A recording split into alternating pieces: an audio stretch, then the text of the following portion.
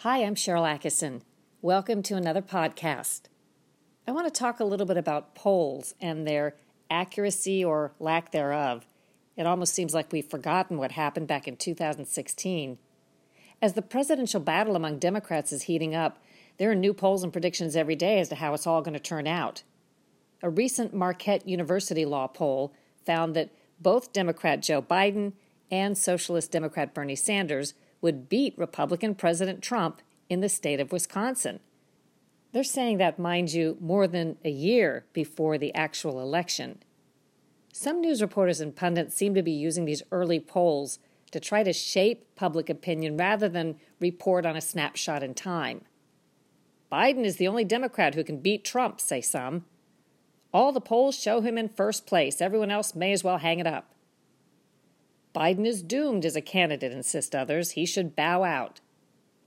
Kamala Harris and Elizabeth Warren, too far left. Tulsi Gabbard, not left enough. Beto O'Rourke, dead in the water. Or how about this recent finding from Quinnipiac? Every top major Democrat, it said, beats Trump by at least 9 points. I think it's time for a friendly intervention in the form of a look back at some of the predictions and punditry about this time in campaign 2016. I'm going to call it a trip down short-term memory lane. Many polls ultimately turned out to be poor predictors, early and often. Going back to May of 2015, a Quinnipiac University poll found that Donald Trump topped the no-way list among Republicans, with 21% of GOP voters saying they would definitely not support him. On June 22, 2015, an NBC Wall Street Journal poll put Donald Trump at about 1%, behind 10 Republican candidates: Jeb Bush, Scott Walker, Marco Rubio, Ben Carson, Mike Huckabee, Rand Paul, Rick Perry, Ted Cruz, Chris Christie, and Carly Fiorina. The same poll put Trump at rock bottom among 16 candidates when Republican voters were asked, "Could you see yourself supporting this candidate?"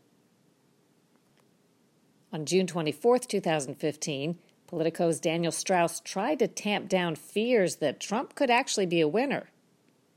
"Whispers of a Trump surge are making the rounds," wrote Strauss. "It might be wise to take a deep breath. Nationally, Trump's polling has been on the decline." Strauss quoted a Suffolk University pollster as saying, Trump's favorable polling means people may have seen him on TV, but, quote, "that doesn't mean they're going to vote for him. Everybody should calm down." Former New Hampshire Republican Party Chairman Fergus Cullen declared at the time that there was, quote, "no visible grassroots movement for Trump in New Hampshire." And Patrick Murray, director of the Monmouth University Polling Institute, said, "At the end of the day, it's quite possible that Donald Trump will get 11% in New Hampshire, but that might be his cap." Trump actually won the Republican primary in New Hampshire with just over 35% of the vote. On July 1, 2015, a CNN poll found, quote, "Clinton's clearest advantage is over Donald Trump." They put Clinton's advantage at 25 full percentage points, 59% to 34%. On July 14, 2015, a USA Today Suffolk poll found Trump trailed Clinton by 17 points, 51 to 34%. July 30, 2015, Quinnipiac found Bernie Sanders to be a winner, topping Trump 44% to 39%. Precisely 4 years ago, in September 2015, an NBC Wall Street Journal poll found that Clinton was in dead heats against Jeb Bush, Ben Carson, and Carly Fiorina. Quote, "the only Republican whom Clinton led by a significant margin was businessman Donald Trump." Sanders would beat Trump by 16 points, they said, more than Clinton, who had only a 10-point lead over Trump. Later that month, an NBC News Wall Street Journal poll determined that Clinton would stamp Trump 49% to 39%. Moving closer to the primaries, on November 23, 2015, Nate Silver of the polling site 538 measured the odds of a Trump win and concluded that Trump's odds were, quote, "higher than 0 but considerably less than 20%. December 14, 2015, an NBC News Wall Street Journal poll determined that Hillary Clinton would beat Trump by 10 points and Senator Cruz by 3 points, but would lose to Marco Rubio and retired surgeon Ben Carson. Also in December 2015, Salon political writer Sean Illing declared that if Trump faced off against Clinton, quote, it would not only hand the presidency to the Democrats, it would also lead to a Democratic landslide up and down the ballot. In fact, Republicans retain their majorities in the House, the Senate, and governorships. Illing now provides political analysis to Vox. Later that month, in December 2015, Rolling Stone's Tom Dickinson declared Trump would get, quote, schlonged by Bernie Sanders, based on a Quinnipiac University poll that found the margin to be Sanders 51%, Trump 38%. Quote, Senator Bernie Sanders hammers Trump, according to Quinnipiac's Tim Malloy. Also, he said, quote, Hillary Clinton tops Trump 47% to 40%. Also in December 2015, an NBC Wall Street Journal survey determined that, quote, Clinton would smash Trump 50% to 40%. Rubio in this poll beat Clinton 48% to 45%.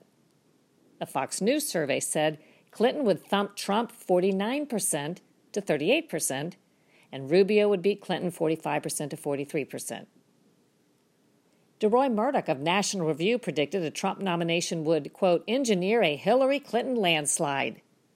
He advised, quote, Republican voters should nominate a stalwart, quick-witted conservative whose immigrant roots and modest means make him a far more elusive target for Clinton's slings and arrows.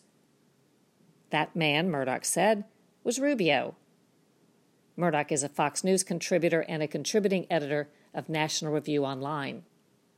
In January of 2016, David Wasserman wrote in 538 that a Donald Trump nomination would make Clinton's election very likely, quote, raise the odds of a Democratic Senate and increase pressure on a center-right candidate to mount an independent bid and split the GOP asunder. He concluded, quote, in other words, if you're a member of the Republican Party who wants to win in November, it's basically Rubio or bust. Wasserman provides election analysis for Cook Political Report and NBC. His bio notes he is, quote, trusted by Republicans and Democrats as accurate. In March 2016, a Just the Facts analysis of hard data by TheConversation.com determined that Trump would not win enough electoral votes in a matchup against Clinton with just 236, 34 fewer than the 270 he needed. They were off by 68. Trump actually got 304 electoral votes, 34 more than needed. Clinton actually ended up with even fewer electoral votes than the deficit predicted for Trump. Now, the above-mentioned polls may well have been spot on at the time, an accurate measurement of what the public was saying. But that punctuates my point. Wherever we are today is not necessarily an accurate predictor or even close to it of where we'll end up. To put things in perspective, at this time 4 years ago, Donald Trump was in the same territory of where Democrats Andrew Yang, Tulsi Gabbard, and Amy Klobuchar are today. So it can be entertaining to speculate about what's going to happen in the pretty distant future, at least in terms of political elections. But when it comes to serious prognostication, it's best for all of us to keep in mind that November 2020 may seem near, but is yet so far. I hope you enjoy this podcast. Share it with your friends and leave a good review. You can go to SharylAttkisson.com, click the podcast tab, and listen to all my podcasts. I also have a second podcast now related to my Sunday TV program, Full Measure. It's called Full Measure After Hours. I hope you'll look for that too. In the meantime, make up your own mind, do your own research, and think for yourself. Thanks for listening.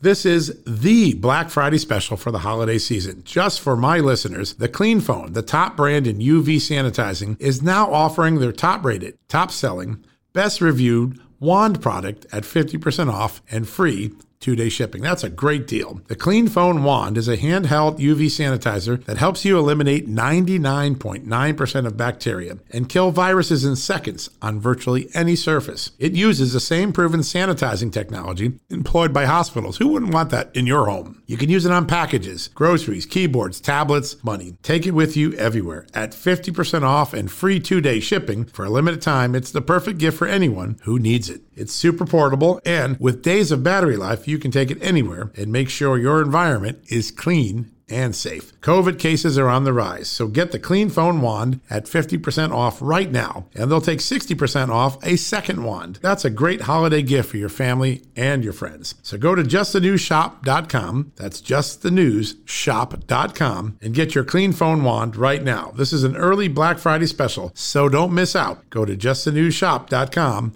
right now.